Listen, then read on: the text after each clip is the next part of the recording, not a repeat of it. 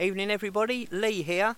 Our regular listeners will know that we recently did a Supernatural Stories episode, or not, depending on your beliefs. But it seems to have gone down quite well, and we've spoken to a few people who said they've got interesting stories of their own. So as we tempted the idea at the end of our last episode, we're going to do a follow-up at some point. So if any of you have stories of your own that you think would be interesting, that you wouldn't mind us sharing with the listeners, feel free to either record them and email them over to us at info@welcometohorror.com, or otherwise you can type them out and send them to us and we will read them out on the show. If you'd rather not use your name, we will use your first name otherwise, but if you would rather go under an alias, include that in the message and we'll be sure to use that. Thanks very much and enjoy the show.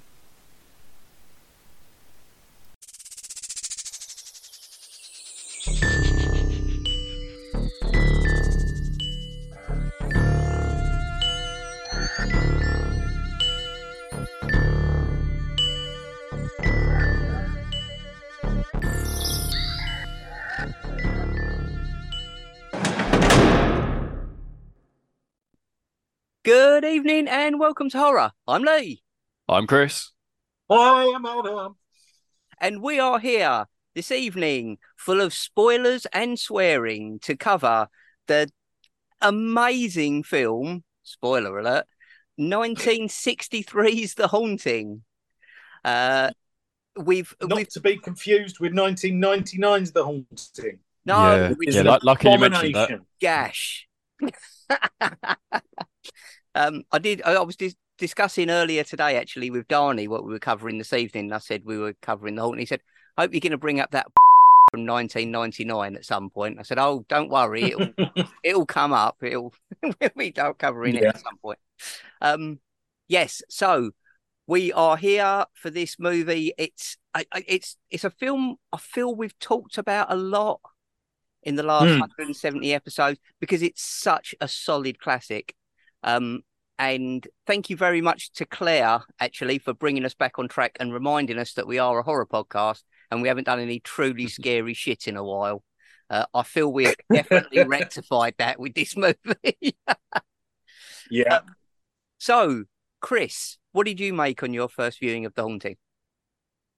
All right, well, first I'm going to say I don't recommend eating something that may or may not be chalk that's appeared on the wall during the night. Yeah. Just, because they never tell you what that is either. No. So, First of all, it is chalk, but it might not be. So yeah, there is that. But yeah, this is really well shot. The house looks amazing, inside and out. The settings are fantastic. I want that house. Jennifer said to me, "I'm almost gutted it's not in colour because I want to see all that vibrant beauty." But you know it's over here, don't you? No. This is something that sort of is a weird thing. Basically, this is a British film. So it's an American director, 2 American actors, everyone else is British, and the house is Ettington Park in Warwickshire. And it's a hotel. You can go and stay there. Oh, all right, shit. I'm going there. That is good to know, because at the haunted house available in the world, and this would classify as that, I think. Well, apparently, as you'd imagine, it's a hotel that's also a former manor house. They also reckon it is haunted. Yeah, apparently, I agree. They've got a grey lady, they've got a monk, they've got a soldier, they've just got loads of supposed ghosts. But yeah, so it's I'm going to say though, I hotel. don't think I will see any of them. That's I'm I'm sure fairly that certain not many that, people. but I think it would still be great. And it's funny, I've never really had the thought that I wanted to do something like that before, but it's like, no, actually, I think that'd be good fun. Because this is the weird thing. It's Robert Wise who directed it, who did the Sound of Music. He did the first Star Trek movie. Okay. So yeah, Star Trek motion picture, Day the Earth Stood Still, West Side Story, The Andromeda Strain, which I watched the other night. It's fucking brilliant. But he's definitely skillful. I mean, it really is. Like some of the shots. But he's one of those. Well, he's one of those directors who just seems to have done everything. usually now it's especially you get people tend to sit in a specific genre or specific. Whereas, Robert Wise just was a filmmaker, so he wanted to do. And I think this was what he did. He did this after West Side Story, so it was like, right, I've done a musical. I want to scare the shit out of people. And I was trying to think what it like kind of reminded me of. I mean, I guess I would say Alfred Hitchcock. I don't know if that's because we haven't seen that many black and white, but yeah, it had that kind of a feel. It's like you're watching something, serious piece of film. Well, it's quite nice is that it feels modern because am I going to have to make allowances for how this is shot? Yeah. Because you tend to get stuff like Universal Dracula is very stagey. It feels like someone's filming a play. Okay. Yeah. Whereas I think we said that before. Yeah, no, this is mobile. The camera's every fucking where. Yeah. And it really helps. I love that change in shots as well. So they did obviously the kind of locked camera shots for the dialogue and stuff. But whenever the ghostly stuff was happening, it was hands-free camera. Yeah. And as you say, it was all weird angles and weird things it was focusing on. And it just looked like it just puts you on edge because it's so weird. It's fantastic. Well, the set was all built so it would have all those weird sort of angles. And actually, the thing Claire watched it with me, and the thing she pointed out is how cluttered the sets are. In that everyone in it is in that set. There's always stuff in front of them, to the side of them. Everywhere. It kind of suits the house because it is an old Victorian house, like old knickknacks and bric-a-brac and stuff like that. But literally, there's barely a scene where someone is shot without something in the foreground. Yeah. So it's so oppressive, but at the same time, it's mostly silent. There's very little in the way of music, and unless there's actual ghost activity, it's really quiet. But you've got this really oppressive visual. So you are trapped in there, and it makes you uncomfortable. And the longer it goes quiet, the more likely you are to be like, "Is something going to happen? Is something going to happen?" It's a masterpiece of I know we've said it before, but it is a masterpiece of minimal filmmaking. I know that was why kind of we wanted to cover it, because it's one of the few films that's like genuinely got, as you say, like a scary atmosphere. It is genuinely a scary film. But not apart from the bending door and the writing on the wall, you see absolutely nothing. But it is so good. It's so well built with the suspense. It's just an absolute masterclass in a haunted house film. It's got building tension, and it progresses throughout. And as Eleanor, starts to change and kind of lose herself, like she's falling in love with the house, but also losing her mind. And as that sort of builds towards the end, it really builds intensity. Because it's kind of like, it is like a breakdown. Which was interesting that they sort of covered that so well. I wasn't really expecting that so much for the. I mean, I know 1963 isn't really that long ago, but 60 years. Yeah, well, yeah. A 60-year-old film that can still, make you uncomfortable. And make you can build tension and be scary. Yeah. Well, I was wondering whether it was meant, like, was it just psychological that they were thinking it? But then, of course, there are parts that happen where it's like, no, it is meant to be actual. Well, there is something ghostly happening. Well, apparently, when the scriptwriter, what was his name, Robert Gidding, I think, he basically at one point said, "Oh, so she's having a breakdown. So the house is the hospital that she's in, and all the other characters are staff and patients." And that was kind of going to be a reveal that he was going to put in. And he spoke to Shirley Jackson, who wrote the book that it's based on, The Haunting of Hill House. Right. And she basically said, "No, it's a really haunted house. It's not symbolism or anything. It's a haunted house." So they sort of went, "Yeah, fair enough. We'll just." And apparently The Haunting was her title. It was the other title that she had for the book. Because they were like, The Haunting of Hill House, that's a bit too long for a film. Okay, and so on. So okay, that's interesting. I think that's why it draws you in. It is it's like a real haunting in that to the people who are there who are experiencing it, it's totally real. Yeah. But it's very easy to just go, all right, so there was some banging and there was a space where you felt a bit cold, and it's very easy, which is, you know, which I think is why it's so compelling, because it does show that how if you're in that situation, you could be totally convinced by something, but when you try and explain it to someone, it doesn't come across. Which, you know, I know we've mentioned in our least haunted, and when we re-evaluate that and come back to it again in a couple of weeks, we'll kind of say the same thing. But and this whole film totally hinges on the actors' reactions to things that we can't see or feel. Yeah, but they definitely sell it to such a fantastic degree. I mean, the key example of that is that one bit where it's. I mean, that is one of the most compelling bits of film, is where they're in the bedroom and there's the banging. Yeah, approaches, comes back, and already for a start, I am pleading with them not to open the door.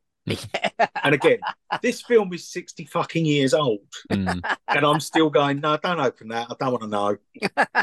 I'll die in ignorance. I'm quite because usually, especially sort of like monster films and things like that, you're like, oh no, show us the fucker. I want to see the demon. I want to see the guy. In this, I'm like, no, I'm perfectly happy to die in ignorance. I don't want to see it. It's fucking terrifying. But when they say it's above the door, and there's nothing there. No, but it's put it there. But it's the building of the sound and the way the camera zooms in that gives you the impression that there's something there that you can't see. Like, but it still, as you say, fills you with dread and gives you that. Don't do it. Don't open the door. Like, go and hold the door shut, if anything. Like, just But it does it with nothing. And this would work perfectly for an independent. This is what independent filmmakers need to be watching, because this can be made. You could make this on your fucking phone and then just edit in a bit of software. That's interesting. Because you don't need anything. But it wasn't written that way because it was written as a book. So it was never made in a right. We can't show it and we can't do the special effects. It was written purely as a book, but it's an absolute perfect example of just build the tension. You don't need anything else apart from the people's reactions to things that I've read The Haunting of Hill House, and actually I will pop down to the vault at some point and give you a breakdown on Shirley Jackson and the house. Hello, this is Adam down in the vault, and I've got some information for all you lovely people about Shirley Jackson, an American author who is credited as the pioneer of modern Gothic. She was unable to satisfactorily complete a biography of herself for her first novel, so her husband wrote one, and this is the original draft, which I think gives you a flavour of Shirley Jackson. She plays the guitar and sings 500 folk songs, as well as playing the piano and the zither. She also paints, draws, embroiders, makes things out of seashells, plays chess and takes care of the house and children, cooking, cleaning, laundry, etc. She believes no artist was ever ruined by housework, or helped by either. She is an authority on witchcraft and magic, has a remarkable private library of works in English on the subject, and is perhaps the only contemporary writer who is a practising amateur witch. Specialising in small-scale black magic and fortune-telling with a tarot deck. She is passionately addicted to cats and at the moment has 6, all coal black. So, yes, very few people who are credited as a practising amateur witch in their biography within their, certainly back in those days.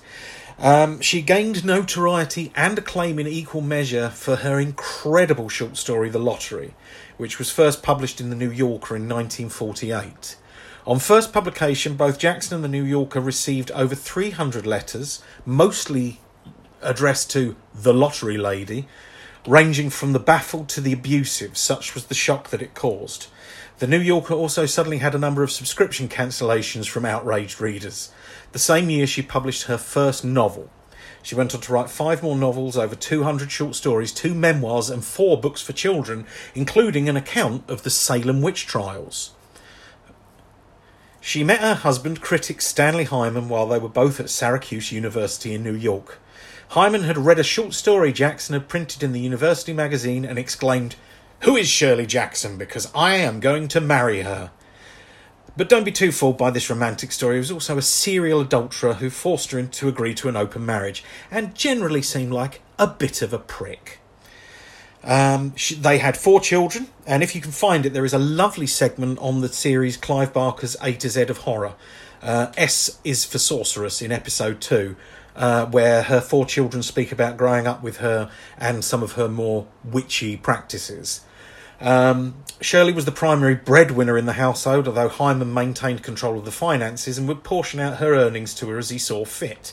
As well as her writing, she was raising the children and running the household. Apparently, Hyman's modern ideas may have encompassed open marriage, but didn't seem to encompass hands-on parenting or the sharing of household chores. As I say, bit of a prick. The family settled into the small village of North Bennington, Vermont, where Hyman took an instructor's job at Bennington College. The family were treated with suspicion by the conservative townspeople, and Shirley, a perennial outsider, found she was not taken seriously as an author in local academia because she was also a mother and ran a household, but had too much of a career to be part of the Wives of Faculty group, even though she wouldn't have wanted to join that anyway. In later years, she became dogged by ill health, with her heavy smoking contributing to chronic asthma, as well as fainting, dizziness and joint pain attributed to arterial sclerosis and heart issues. She also suffered from anxiety, for which she was prescribed barbiturates, and was also diagnosed with colitis. Her anxiety began to manifest as agoraphobia, although this began to respond to psychiatric treatment. Sadly, she died in her sleep at home, most likely of cardiac arrest, at the age of 48. In 2007, the Shirley Jackson Awards were established, which recognise outstanding achievement in suspense, horror and dark fantasy literature. Previous winners include Neil Gaiman, Stephen King, Jeff Vandermeer, Priya Sharma and Rob Shearman. All of Shirley Jackson's short stories and novels are definitely worth looking into. She's an incredible writer. I've also read We Have Always Lived in the Castle, which is just fantastic. As for The Haunting of Hill House, there are certain changes in its adaptation into The Haunting. Mostly this is that the events take place over 11 days rather than the 3 that we see in the film, so there are a certain number of supernatural events that change or are left out of the film, but it does mean that it has a greater impact, although it works so much better in the book to give you that constant build of dread. There's much more takes place in the grounds of Hill House, including a brook that Eleanor and Theo find, which has a lot of ghost activity and so on and so forth. There are a lot of character names are changed. One of the main differences is that Grace Montague, or Grace Markway as she is in the film, that's Dr Markway's wife, rather than the skeptic that she is in The Haunting, is actually as obsessed with the supernatural as her husband, but goes about her research into it in a less scientific and much more traditional sort of way, automatic writing, that kind of thing. Anyway, this is a brief enough moment of me in the vault, and I will now hand back to us in the future. Good luck with it, gentlemen. Love the show. Boom. Well, there we go. This is this should be like a fucking case study for filmmakers of how to adapt a book.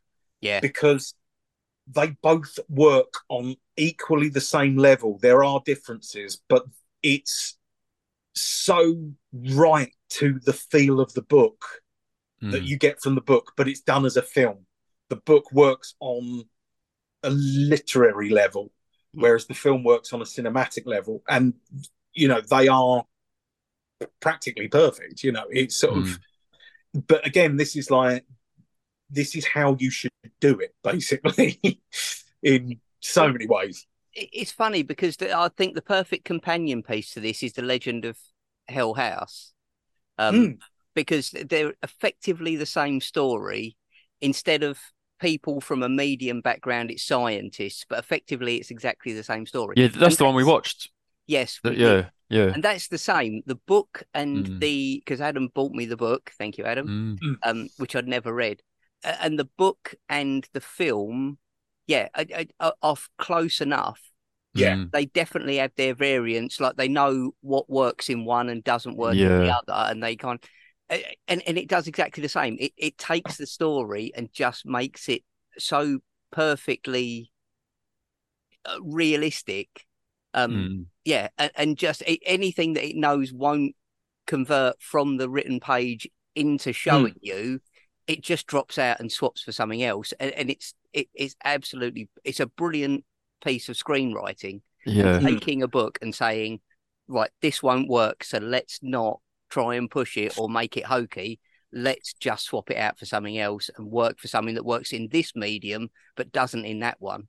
And I think that's got to be a really difficult thing to do, especially with a book that you love enough to have turned into a film, to let things go that you really care about, but go, you know what, it's going to screw the movie and it's going to make it hokey and it's not going to work. Yeah. I mean, so what happened was Robert Wise was coming off of, like I say, coming off of West Side Story. So he's won 2 Oscars at this point. And frankly, the fact that he doesn't get an Oscar for this is a stain on humanity. Yeah. But it's technically a war crime as far as I'm concerned. But and then MGM, he had like one movie left with them, and he said, well, I want to do this adaptation of The Haunting of Hill House, and they offered him like $1 million to do it. And then he found out that if he went to MGM England, because they had like a subsidiary over here, they offered him slightly more money. And there's a thing, and at the time there was a thing called the Edie Levy or levy, which is basically, it was like a box office tax that went back into British film. It was to try and keep British filmmaking going. And so if you filmed it you qualified as a British film as long as you filmed it over here and there were only 2, I think it's like 2 or 3 non-UK resident wages going out in it. Yeah, okay. So basically, yeah, so they got a bit of extra money to do it over here, but that's why it's packed full of British actors. It's only Julie Harris who plays Eleanor and Russ Tamblyn who plays Luke, who are American. By the way, you do know that's Dr. Jacoby, don't you? What? Luke in this, that's Russ Tamblyn, that's Dr. Jacoby from Twin Peaks. Fuck off. Yeah. Really? You just thought that Dean Stockwell had fucked Andy Serkis and produced this boy. But no, that is Dr. Jacoby from fucking Twin Peaks. So I didn't spot that, but I did spot that John Markway. I'd be very surprised if that's not Pinball Bobby's dad, because he looks exactly like Pinball Bobby the whole way through this movie. I thought that was worth it. Well, the only thing that may remove that is that actor is called Richard Johnson. I literally watched an episode of Thriller last night with him in it. And nice. he is still just so suave.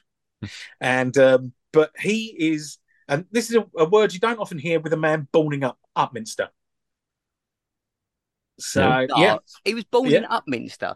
Yeah, he's Upminster born and bred is Richard Johnson, but also he's the dad in the Monster Club. You know the bit with Donald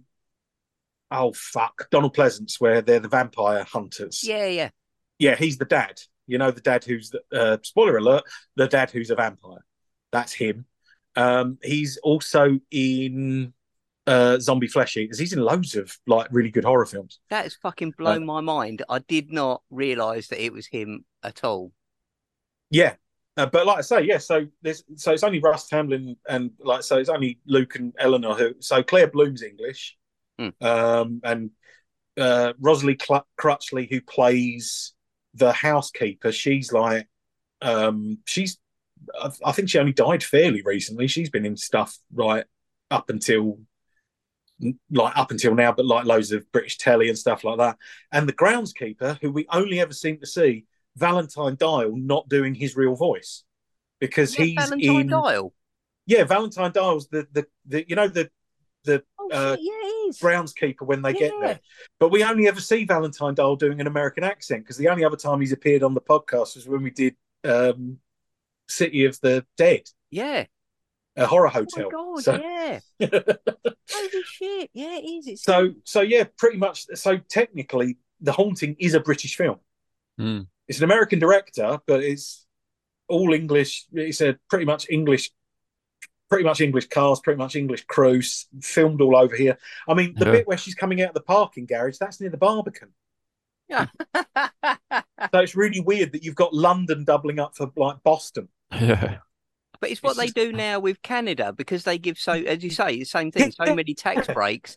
Everything is Canadian made and shot in Canada. But yeah, funded by Hollywood, but it's all fucking shot in Canada. Yeah. But it's not only that, but also we tick another Rob Zombie quote off the list. Oh. Now that made me laugh. So when he made that quote, Jennifer went, ah, and stared at me. She said, literally 3 sentences before that, she'd finally clocked who he was and was just about to say, I'm sure he does a bit in a Rob Zombie movie. And at that point, he suddenly said, the supernatural is something that isn't supposed to happen, but it does happen. And she went, oh, yeah. From Supercharger Heaven, the White Zombie song. Mm. Also, and I didn't know this, that you know the Ty West movie House of the Devil. Oh God, yes. Talking about that last night with Dean. Love that film. It's called House of the Devil after the French title for The Haunting. La Maison du Diable. Mm. So that's where he got that title from. So again, you know, remarkable sort of levels of influence and stuff like that. Yeah. But I mean, a lot of it's such simple stuff. Mm. Like the door is literally a door made of laminate wood, and a big burly guy is pushing it from the other side. Yeah. But it looks so good. Yeah. And it looks, the weirdest part is it looks like it breathes. Yeah. And I haven't seen anything that eerie, you know, this side of the video cassette in Videodrome. You know, where that's breathing on its own. And that's clearly made to look as icky as all fuck. But actually, a door doing it is so much more upsetting. Because it's an apparently solid thing that's just doing that. You know, it's sort of... And it's such a classic ghost story. I know I mentioned it before, but it's such a classic ghost thing of like, it's cold spots and it's noises that you can't see. And although when you think of horror, you think of old black and white gothic house, but there aren't that many that really do it that well, that it should be that firmly set in our minds. But this film is definitely an absolute staple of what created that idea in all of our minds. Is this film? It's such a fucking incredible piece of work. And it's been redone so many times, but then they try and overdo it like they did with the remake. So Adam, so what went wrong? Everything. Yeah, they took the story but did the opposite. So they didn't show everything, and it just so in this film, as Adam was saying previously, which Claire pointed out, there's always the cherubs' faces and things that are always visible. And in the remake, they had like a bed that had all the carved cherubs' faces in it, but at night they all spoke to her and moved and stuff. Yeah, and it was like it had taken the film and then ignored everything that actually worked in it. I mean, it was a fantastic cast. Liam Neeson, Catherine Zeta-Jones, Owen Wilson. Yeah, it was like a big Hollywood, but it was just such an absolute. And that's like not even just comparing it to this one, just on its own. On its own, it was rubbish. In the week, I listened to a podcast of people talking. It was actually like a podcast about Shirley Jackson. The people on that had not seen this version of The Haunting, but they'd seen the other one and were just like, well, that film's a piece of shit. So how do you get from this book to that film? And it's like, well, you sort of have to go by this brilliant film that you've not seen, guys, I'm afraid. And, you know, but because I mean, like, for example, there's that bit where it's looking at the leaves in the wallpaper or like on the carvings on the wall. Oh, and the face. And there's a face in there. but there is not a face in there. Yeah. You have made that face in there, and it lets you do that. It's that Whereas I think it's called pareidolia, isn't Yeah, it? that's When you it. see faces where they're not. Yeah, I thought the same, and it let it linger for so long. It got to the point where you couldn't not see the face, and it's just such a simple thing, but it works so incredibly. Yeah, I'd forgotten about that, Adam. Well, yeah, thank you. But that versus the Haunting remake, where that face would then crack a smile and give you a fucking song or something like that. Do you know what I mean? It's like, whereas actually the whole point is that, is this in my mind? But it's subtle. I'm looking at this. It's powerful effect. Yeah, it's like coat on the back of the door stuff. Mm. Do you know what I mean? If the coat on the back of the door starts moving and floating around the room, then you've kind of ruined the tension of, is that a figure or is that in my imagination? And similarly with those, there's a lot of stuff in this which I love, is that it varies the case, where there's stuff in there that is, like I say, that's a face in the wallpaper, but it's not a face in the wallpaper.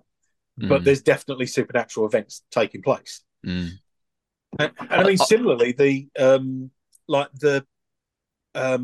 bit with the spiral staircase. Yeah, they built that with like a cable down the middle of it, and bits of it were attached to the cable. So they would tension the cable, and it was a perfectly functioning set of release stairs. it a bit. And then if they slacked it off, bits of it would wobble and everything else like that. And apparently, like, the director had to go up the staircase to prove to the actors, it's fine. No, I bet it did look a hazard. But so when you see all that, that's not like, that's a genuine practical effect that's happening there and then as they're climbing up the damn thing. And they actually gave it a wide like banister so they could fit a little camera dolly on it. So that's how they get all those sort of shots of it going up and down and really fast and stuff. And apparently, Robert Wise went to Panavision to get a camera, and they were developing a wide-angled lens, but they hadn't finished developing it. And they said, no, you can't use this because we haven't stopped it distorting. And it like curves the image at the side, basically like a fisheye lens sort of thing. But they were like saying, it curves and distorts at the edges. And he was like, perfect, that's what I want. And he actually had to sign like a legal waiver from Panavision so that they couldn't come back and he wouldn't go back. This looks shit, we're suing you. You know, they actually said, like, you're doing this off your own back. We've told you this lens is not perfect. It doesn't present correctly. The way they think it should, but actually, it was it gives that kind of vertigo image, like that kind of tunnel vision, weird. Like, I mean, that must have been like quite unusual, I suppose, for films for that time. I think certainly at the time it was a very sort of like visually. I mean, I still think. I mean, there's certain bits in it where there's like the bit where Eleanor's going, "Oh, I feel like I'm getting lost in the house," and it just goes black. Yes. And she's walking backwards, but the lights that was and good. She literally ends up in silhouette, and it's done essentially live, but it's just so well planned. So, you know, and on no budget. Like, that must have cost nothing to do, but it just gives you such a you know, like the shiver up the spine. It's just incredibly masterfully done, and everything in this film is. I think that's why it goes fast so quickly. Like, it feels like a much shorter film than it is because it's it's nearly 2 hours, isn't it? Yeah. But in my mind, I was like, oh yeah, it's an hour and a half at most, because it doesn't feel like a long film because you're so engrossed, you don't have any time to get distracted. Despite the fact, as we said before, you don't see anything. It's effectively just a group of people experiencing stuff that you don't experience. Although I thought it was really interesting when the actual ghost does appear and then it turns out it was Grace. Like, so does that happen in the book as well? That's pretty much what occurs, because because Grace is played again, British actors and everything. That's Lois Maxwell, who was like Miss Moneypenny for the first 14 odd Bond films. Wow. And funnily enough, when I was sort of like reading, I was just sort of like reading up about her. She did like some spoof Bond film and got paid more for that than she did for the Bond films combined. So I don't think she was on. I think they were a very successful group of films, but I do think that was because they paid everyone fuck all. So, but no, and unless you got something out of it after. Interesting enough, in the book, she's not a skeptic. In the book, she's actually also like very into, but she isn't scientific like Markway. She is much more sort of the usual sort of things you would expect for someone who was interested in the supernatural. So she's doing like automatic writing and trying to do seances and stuff like that. Whereas obviously Markway's coming at it from the sort of point of view of we just record and log everything, and somehow come to an explanation through that. Again, I like that as well. The fact that it doesn't push the supernatural element. It's it's that we're just going to live in the house and just see what happens and record it. We're not going to poke the bear, and we're not going to, try and get in contact. We're just going to be in the house and just see what happens, if anything. And I think that's a really clever way of doing it, rather than, like going out so gung-ho and like, right, on Monday we're going to do a seance, and on Tuesday we're going to do let's just experience it and see. And if nothing happens, nothing happens, and then therefore the house isn't haunted. And I do like the way that Luke is obviously hoping the opposite of everybody else in the team, that it turns out to all be nonsense, because he financially got he's got a stake in it. But then at the end he's like, no, we should burn this down. And then what is it? Salt the earth. Yeah. Not only that, but also I just love because I wonder how that would be done nowadays, in so much as would Luke actually be hopeful that it's going to be haunted? Well, because probably the amount of money you get from having the first documented, scientifically proven haunting. But back in those days, it's probably a lot easier to pass it on. Let's face it, he wasn't going to go and live there or anything else like that. This is clearly like, how quickly can I punt this fucking useless lump of real estate out as fast as I can and get leathered? I did love that line in it, actually, where it all starts kicking off and he turns round to Markway and says, do you want to buy this house? You can have it. You can have it cheap.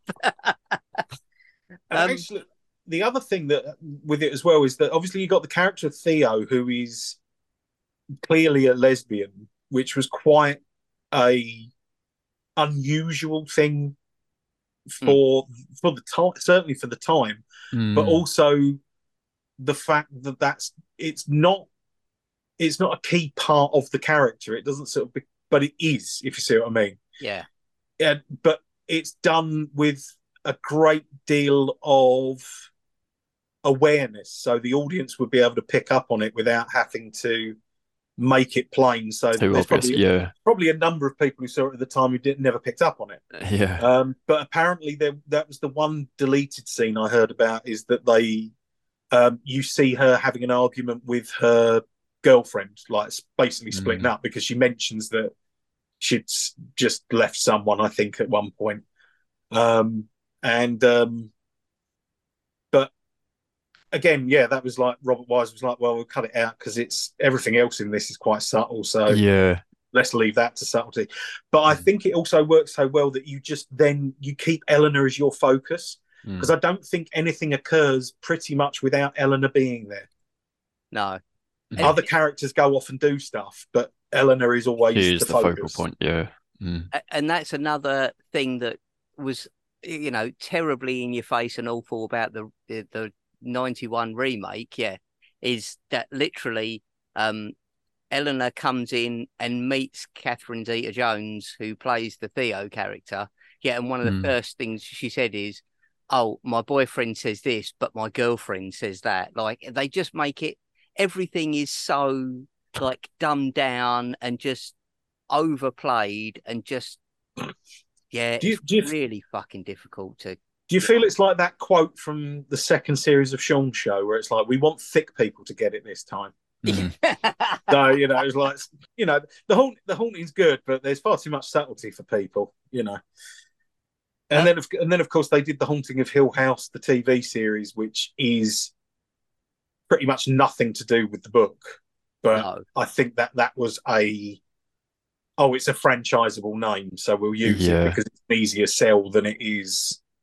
But again, I don't want either of those to supersede The Haunting from 1963, because I think it's still so fucking good and also still functions as a horror movie. We watch a lot of stuff. I love Hammer, but I acknowledge that Hammer is not scary for a modern audience or anything like that. I mean, funnily enough, I was actually thinking the other day, I could probably show Ted Dracula, because it's got all the bits of Dracula that he likes without getting too sort of scary or whatever like that.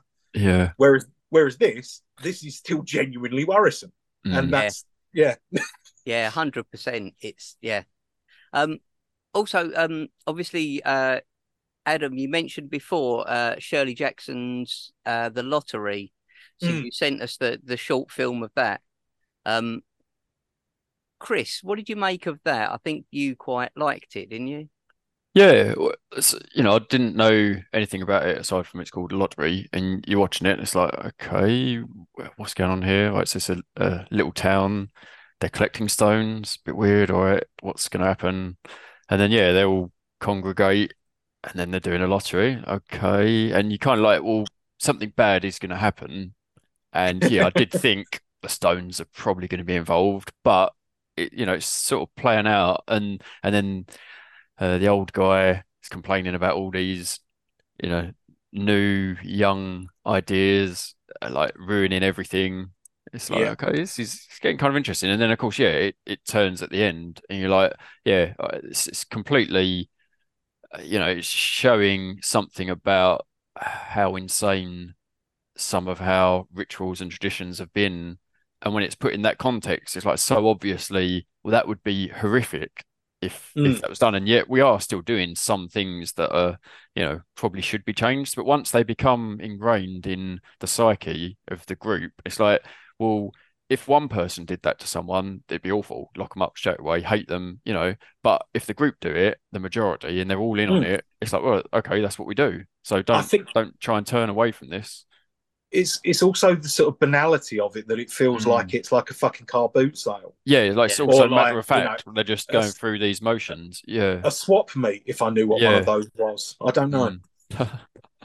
I've got to say, I made some notes, and and you're quite right, Chris. I'm sure the message is far deeper, but I did just write down that it was the most boring episode of Tales of the Unexpected I'd ever watched. No, I think only because they could have cut 5 minutes out of it.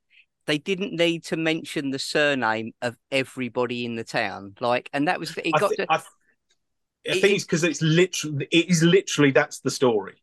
Yeah, well, as filmed, and there's an example of how you don't adapt something.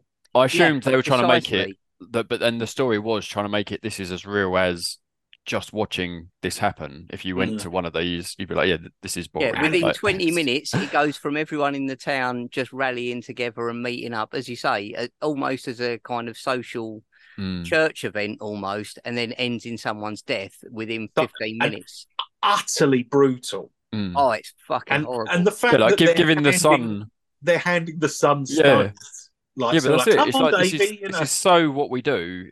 That's just it. Like, and everyone's involved. That story was published in 1948, and it got notoriety. Like I say, I'll have spoken about it down in the vault at some point. So it's funny. Dean said the same. I was discussing it with him last night because I was out with my brother and previous guest on the show, Dean. And he said he felt it would have had bigger impact if he hadn't seen it covered by The Simpsons and somebody else previously. I think he said it was Twilight Zone did it as well. So I think they did. But in a more like lean, as we say, sort of cut version, so you kind of get it very quickly. And I do think it's impactful, and I do think it was very well shot. And as you say, the end of it was very brutal and horrific. But it was just that you could have just done get Anderson, get Andrews, and then cut to well, there's, you know, the last two names in the thing. You didn't need to see all of it because it got to the point where I was texting you guys because I was like, I'd gotten so bored. I was thinking of the show. Then I was thinking of things I should message you. And then I was texting you and they still hadn't finished reading out names. And I was like, no, this too fucking long. I can definitely see like watching it again. Gave you admin time. Yeah. Like a cab ride. I've got to do a big shout out to the-haunting.com, which is an incredible fucking website which goes into this in so much detail. You could get lost on there for days. It's a genuinely great resource. And also a big shout out to Wesley for being the first person who showed me this film. Yeah. Former guest Wesley Smith. Excellent. We love you, Thanks, Wesley. Wesley. We really do. Right. So thanks ever so much for listening, everybody. 100% definite, solid, recommend all round, I think, for 1963's The Haunting. Don't watch 1999's The Haunting unless you're, you know, a bit of a sadist. I've seen it 3 Masochist. times. I'm not going to lie. I've seen it and I hate it. But every now and again, I just have to remind myself of just how shit it is. So I'll watch it again. Like immunisation. A bit like your BCG. So thanks very much for listening, everybody. Good night.